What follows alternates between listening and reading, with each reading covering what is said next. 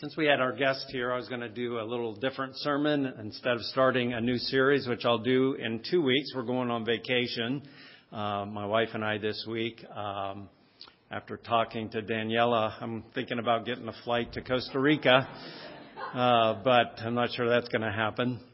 But we'll be gone this week, and then we'll be back in 2 weeks, and Lord willing, we will begin a study in 1 Samuel. So I'm going to encourage you, if you will, maybe to start reading through that book. We'll be looking at the man Samuel and the first 2 kings, Saul and David of Israel. But today, since we've got more of an international flavor to our congregation here today, it's nice to have that. We're not really multi-ethnic here at Bible Chapel, so it's nice to have all of our guests here from around the world. And it reminds us that we live in a great big world. And it's hard for us sometimes in our little community here to think beyond our own walls here. But we want to talk today about Jesus Christ as the Savior for all the nations. We live in a big world. I checked last night on the population meter, and at 10:30 last night, the population was 8,085,021,640. If you ever get on that meter, it's just continuing running with new births. So just yesterday, by 10:30, there had been 345,500 births just yesterday. And I think, if I'm not correct, that last year it was India that surpassed China in having the most people in the world. Is that correct? Yes. Okay. Bragging points here for you guys. But anyway, we're glad to have our guest here this morning. And so I thought I would just talk about the fact that Jesus Christ is the Savior for all the nations. And I want to begin with this point. The Bible is a sacred book for all the nations. Here in 2 Timothy chapter 3, verses 15 and 16, Paul makes this statement. He said, "Timothy, since you were a little boy, you have heard and known the Holy Scriptures, which are able to make you wise unto salvation through faith, which is in Jesus Christ. All Scripture is given by inspiration of God, and it is profitable for doctrine, reproof, correction, and training in righteousness, that the man of God may be thoroughly furnished unto every good work." Here is a claim that the Bible makes, that the Scriptures are God-breathed, that God used men to write His Word on paper, on scrolls, and He has preserved that Word for us. And this is His Word. Paul, writing to the Thessalonians, said, "When you received our Word, our instruction, you received it not as the Word of men, but what it truly is, the Word of God." So we understand that the Word of God it's a sacred book. It is inspired by the triune God, by the Spirit of God. And so, although it was written primarily by Jewish writers, most of it was, its message, however, is for the nations. It's not just for the Jew, or it's not just for people in the West. This is a book that is for all ethnicities.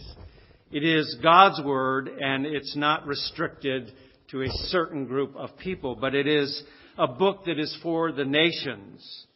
And as you think of the Bible, most of it, 80% of it, is narrative. It's telling a story. So it begins in Genesis 1. In the beginning, God created the heavens and the earth. That's where it begins. And there is an unfolding story that is given to us in the Bible. So this is a message, a story that really, it relates to every one of us, no matter what nation, what country we may be from. By the way, there's 195 nations in our world. It's a lot of nations. But it is for all the nations. Secondly, the Bible reveals things that all nations share in common. We have a lot of different countries represented here this morning. And though there are differences in language, often in culture and in dress and diet, our looks, skin color, hair texture, there are various differences among us. And yet we all have much more in common than we often think. Well, how do we know this? Well, the Bible tells us that is the case. I want to consider some of these this morning. First of all, the Bible helps us to understand that for all of our differences, we have much in common. One of them is that we have a shared ancestry. We like to trace our roots. A lot of people do go back and try to find their ancestors, where they came from. I was traced, as I think of my mom, her ancestry goes all the way back to Germany. We have somebody from Germany here with us this morning, Forensica. And my mom goes back to Wittenberg. And all of us, we trace our roots. Most of us probably would not be from the United States. We go back in our genealogy back to other countries. But as we think of that, as we read the Bible, we realize if we would all trace back our ancestry and go back and back and back and back, do you know where it would take us? It would take us to one family, one couple, Adam and Eve. We all are great grandchildren of Adam and Eve. Now that may seem strange, given all the differences in our world, but that's what the Bible teaches us. There was one man that God created, and one woman, one wife, and they were married, and thus began the human race. And so we read about this in Acts 17. Paul says that God, who made the world and everything in it, He gives to all life and breath and all things. That's true today. God gives us the very breath that we are breathing. It is a gift from Him. He has made from one blood every nation of men to dwell on all the face of the earth. He has made from one blood all nations that dwell upon the earth. So, again, our ancestry, we have this in common. We have all descended from our first parents, Adam and Eve, that we read about in Genesis 1. Secondly, we have a shared uniqueness. There's something about every one of us that's different from the animal kingdom around us, or other kinds of life, or even angelic life. And we have this in common. And we read about this in Genesis 1, and it tells us there that when God created our first parents, there was something unique, something very different about them. And we read in Genesis 1, God said, "Let us make man in our image, according to our likeness. Let them have dominion over the fish of the sea and over the birds of the air and over the cattle, over all the earth, and over every creeping thing that creeps upon the earth." So God created man in His own image. In the image of God, He created him. Male and female, He created them.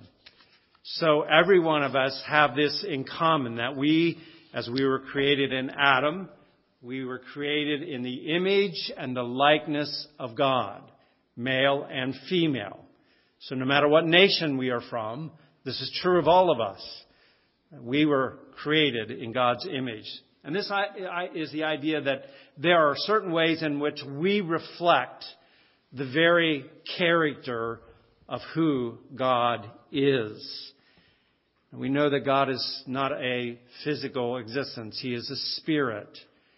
But yet we reflect His image, His likeness. Even as you would look in a mirror and you see yourself, that image in the mirror is not you, it's an image of you. So we are in ways imaging and showing the likeness of God in our very being, the way God created us. We know that there has been a fall and that has affected that. But the image of God is still there. God says, don't kill because man is made in the image of God. Don't curse a man because he is in the image of God. And so there are ways in which we are like God. We are rational beings. We're usually rational. Not always, but we have an intellect. We are able to reason. To hear all these different studies that these individuals are doing at Purdue is kind of overwhelming, studying viruses and doing all kinds of studies in the black hole and those kinds of things. They have minds. They're inquiring and they are learning. And this is true of us. We think. And then we are creative. Just like our God created the world, we create. Every time one of those big planes goes over our church, I look up and I think, there's the glory of God being displayed there. That huge hunk of metal flying through the air with thousands and thousands of pounds of cargo is declaring the glory of God because men built that. Men used their minds and learned the laws of physics and so forth and the laws of aerodynamics and build planes like that. And in that way, they are reflecting something of their Creator God who creates, who made the world and everything in it. And so there are many ways in which we reflect in what we do the very God who made us. We also are moral beings. Do you ever find yourself saying something like this when somebody cuts you off in traffic? That's not fair. That's not right. Or they cut in front of you in line at the grocery store. You say, that's not fair. Well, there's something in us that we understand there's right and there is wrong. Even the law of God is written upon the hearts of men. And we recognize there are things that are right and wrong. Well, God is a holy God. He is a just God. And so even in that way, we in some ways are reflecting the fact that He is a holy God. We are relational. We enjoy fellowship together. We enjoy marriage. We enjoy family. We've enjoyed our guests that have been here with us this week. God created us to exist in relationship. And it's a reflection of who our God is. He is a triune God. And we read in John 1:1 of Jesus, who was the Word that was made flesh. The Word was made flesh and dwelt among us. No, I'm getting it wrong there. And the Word of God became... There we go. Thank you. In the beginning was the Word, and the Word was with God, and the Word was God. And here is a picture of Jesus Christ, the second person of the Godhead, who existed in relationship with God. He was with God and enjoyed face-to-face fellowship and communion. But at the same time, He was God. And we, as those made in His image, enjoy relationships. We are relational beings. God has created us that way. And so this is another way in which we reflect the God who has made us. Marriage is a beautiful example, again, of this, where two become one flesh.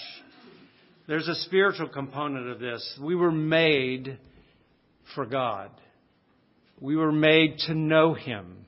Our first parents walked with God in the garden and had fellowship with Him. And so this is another aspect of the fact that we are made in the image of God. So we recognize that we have not evolved from some lower animal life. But God directly and immediately created Adam and Eve, and He created them in His own image and in His own likeness. And I think we can add to that when we look at the creation that God has made us to be, as we think about our human existence, our human body, there is wonder and amazement when we consider the human body and the way in which God had made us. And David understood that. In Psalm 139, he says this, "You created my inmost being. You knit me together in my mother's womb. I praise you because I am fearfully and wonderfully made. Your works are wonderful. I know that full well. And my frame was not hidden from you when I was made in the secret place and I was woven together in the depths of the earth. Your eyes saw my unformed body. All the days that were ordained for me were written in your book before one of them came to be. David said, you knew me in the womb of my mother. And that's why when we come to the Bible, we recognize the sanctity of human life in the womb or out of the womb. And David said, you knew me. You formed me there. You made me to be the person that I am, giving me these qualities and gifts. And so life is something that is sacred. And all of us have this in common. We're made by God and created by God in the womb.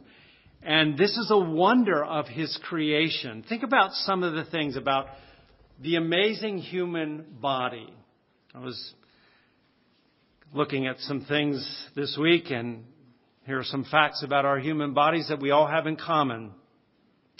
Do you know that humans shed about 600,000 particles of skin every hour? So while you're sitting in that pew during this sermon, you are shedding particles of your skin. And you're also sitting in the particles of the one that was sitting there last week. I don't know how that works, but that's what they tell me. Every day, an adult body is producing 300 billion new cells. Your nose can remember 50,000 different scents, good or bad. A normal resting heart rate for an adult ranges from 60 to 100 beats a minute. An average heart pumps about 2.5 ounces of blood per beat of the heart.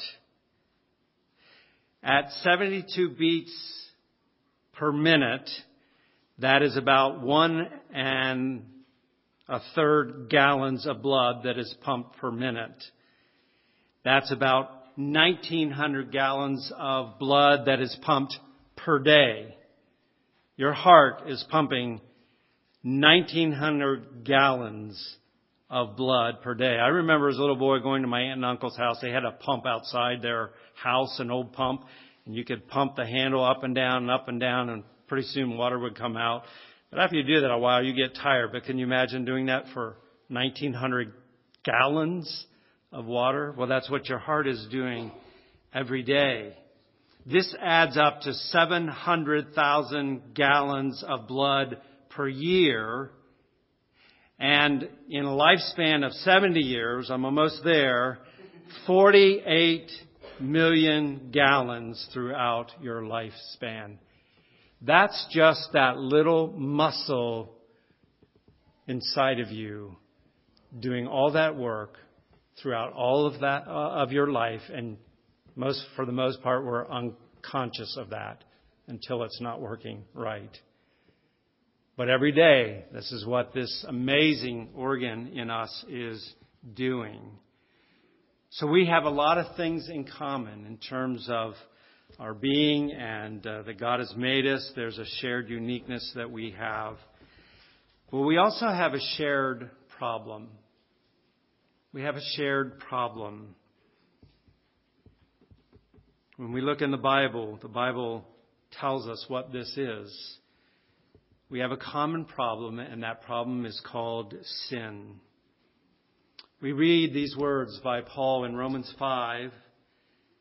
He says, therefore, just as through one man sin entered the world, through that one man, Adam, sin entered the world, and death through sin, and thus death spread to all men because all have sinned.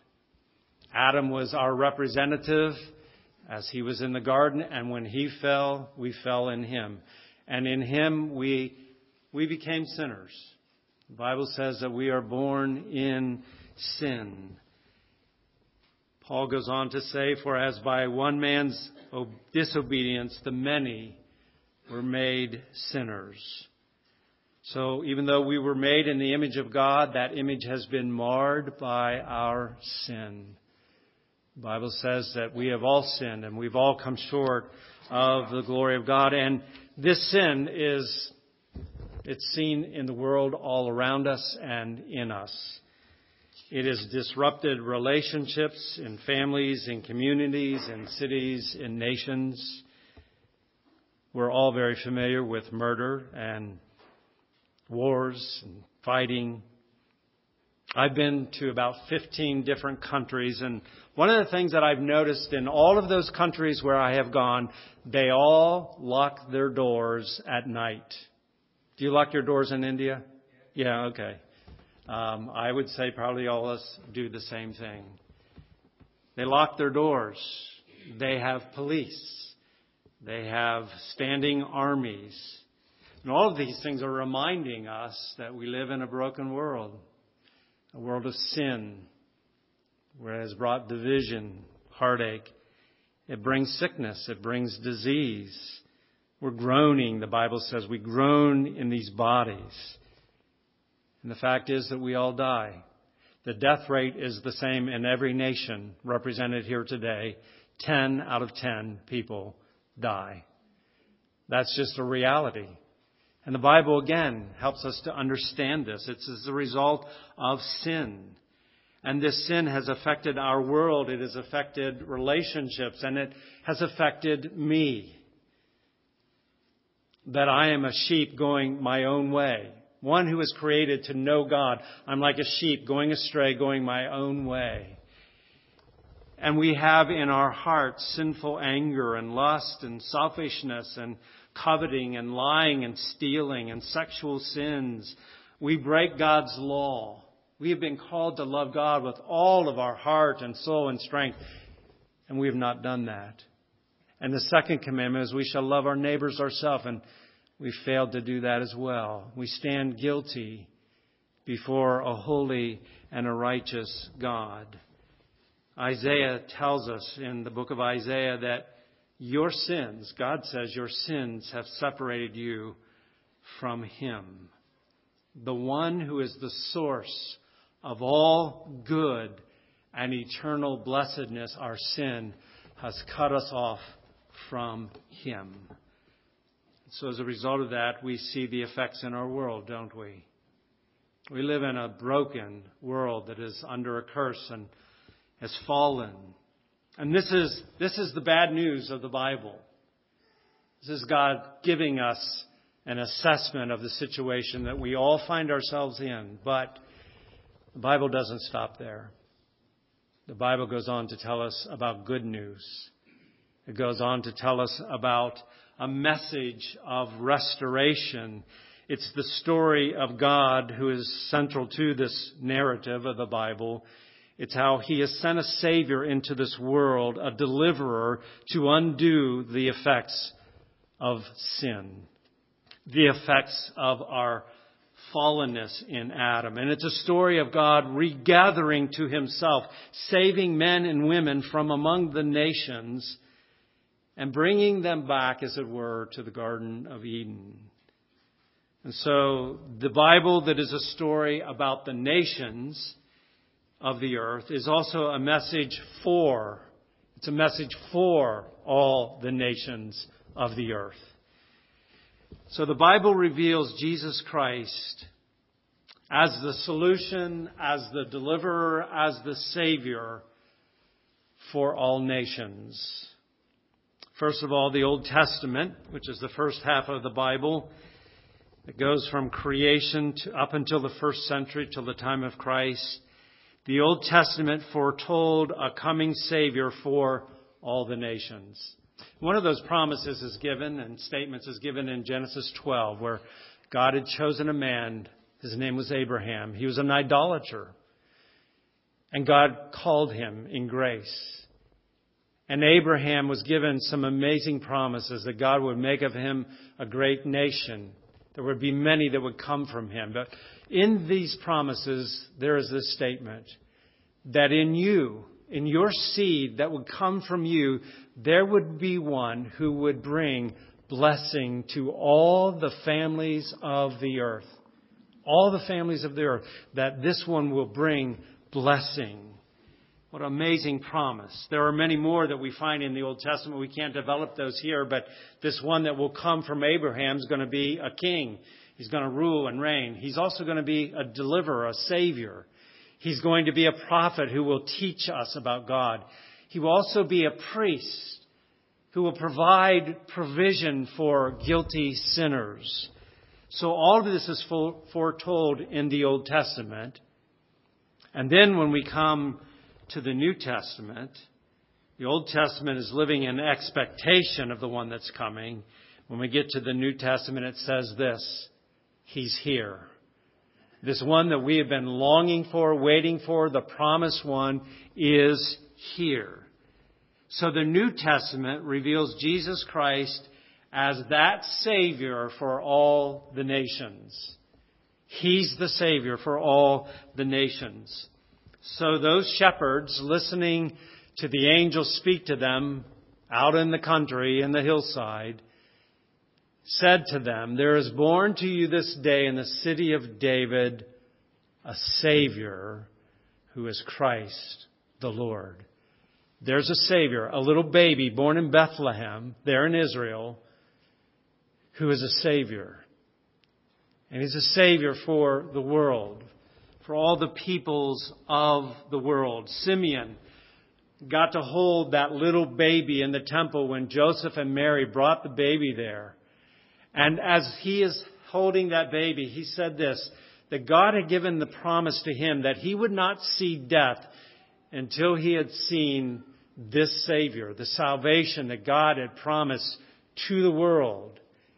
And as he is holding that little baby, he said this baby is a light to bring revelation to the Gentiles, a light to the world, not just to the Jews, but a light to all the families of the earth, a revelation. And here He is, this one that is born.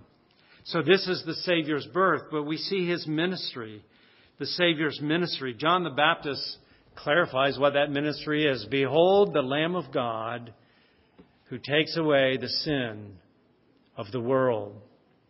This one who has come, who has been born of the Virgin Mary, is the one who's come to save sinners.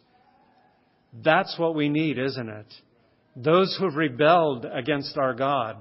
We who were fallen in Adam, and we who have lived our lives for ourselves, we are in need of a Savior to reconcile us, to save us of our sins. And John says, here He is. This is the one. He's the Lamb of God.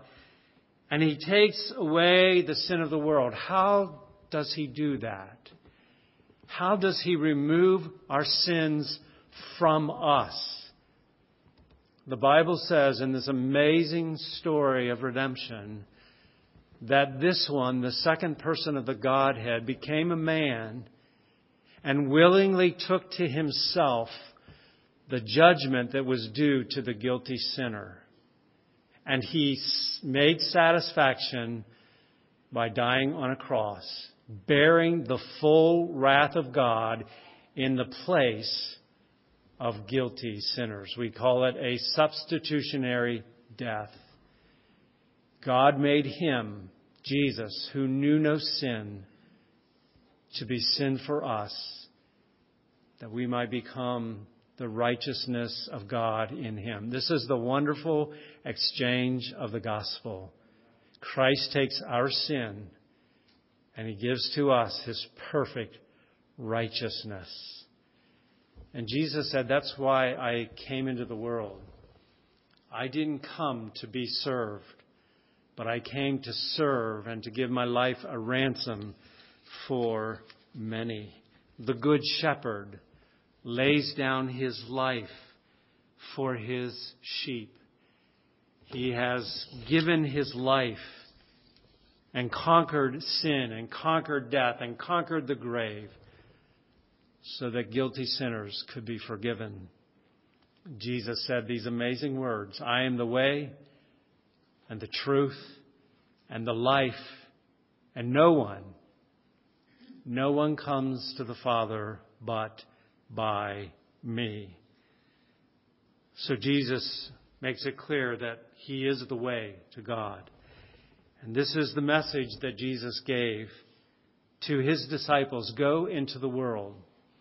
Go out into the world and preach the good news of the gospel. From here in Jerusalem to Judea, to Samaria, to the uttermost parts of the world, go and preach this gospel. And as we think about that, we have a window into heaven in the book of Revelation. And what we find there is a collection of redeemed saints in the presence of God. And what are they doing? They are worshiping. Listen to these words.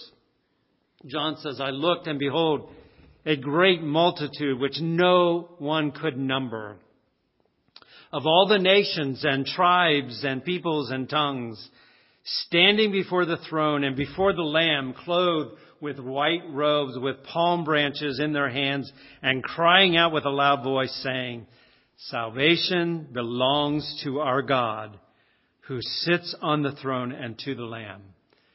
This is what they're singing about in heaven. This Savior of the nations, all the nations together worshiping Him. Worthy is the Lamb who was slain to receive glory and honor. He has purchased us by His blood. And so the Bible reveals this message of good news that is for all the nations. But how does one receive this salvation? How does one partake of this salvation? Well, happy to tell you that it's a free gift. You can't buy it. You can't earn it. It is a free gift that is received by faith alone, turning from our sins, turning to this Christ, calling upon Him to save guilty sinners. That's the best news in the world. Listen to these words in Romans 10 by Paul. If you confess with your mouth the Lord Jesus Christ and believe in your heart that God has raised Him from the dead, you will be saved. For with the heart one believes unto righteousness, and with the mouth confession is made unto salvation. For the Scripture says, listen to this, whoever believes on Him, whatever nation you're from, whatever ethnicity you are, whoever believes on Him will not be put to shame. For there is no distinction between Jews and Greeks, for the same Lord is rich to all who call upon Him. For whoever calls upon the name of the Lord, they will be saved. This is the good news of the gospel. How do you come to Christ? You come as you are, a guilty sinner. The only thing that you bring to the table when you come to Christ is your sin, not any merit in you. And you bring your sin and you say, Jesus, I need to be forgiven of this sin. And I turn from it. And I cast my soul upon you.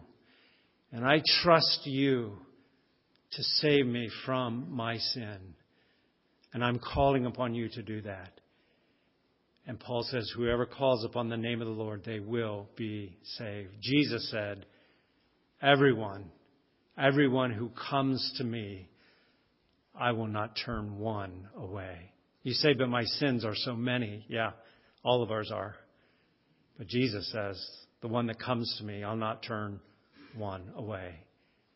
And Jesus says that, come unto me, all who are weary and heavy laden, and I will give you rest. I will give you rest. So here is a book for the nations, the Bible. Here is the story that relates us all together, the things that we have in common, and our common problem, but a common salvation, a common Savior. His name is Jesus Christ. He is, I'm thankful to say, He is the friend of sinners, and He welcomes sinners to Himself. The rest of the story of the Bible is that this Savior King is coming again one day, and He's going to judge the world, and He's going to save His people, and He is going to restore what has been lost. Paradise that was lost is going to be restored for all those who have come to savingly put their trust, their hope in Him. What a glorious promise that we have. We're going to close by singing just one verse of that hymn, I Will Glory in My Redeemer. And I hope that's true for you today. If it's not, we urge you, we encourage you to flee to this Savior, the Lord Jesus Christ. So let's stand together as we sing just the first verse, I will glory in my Redeemer.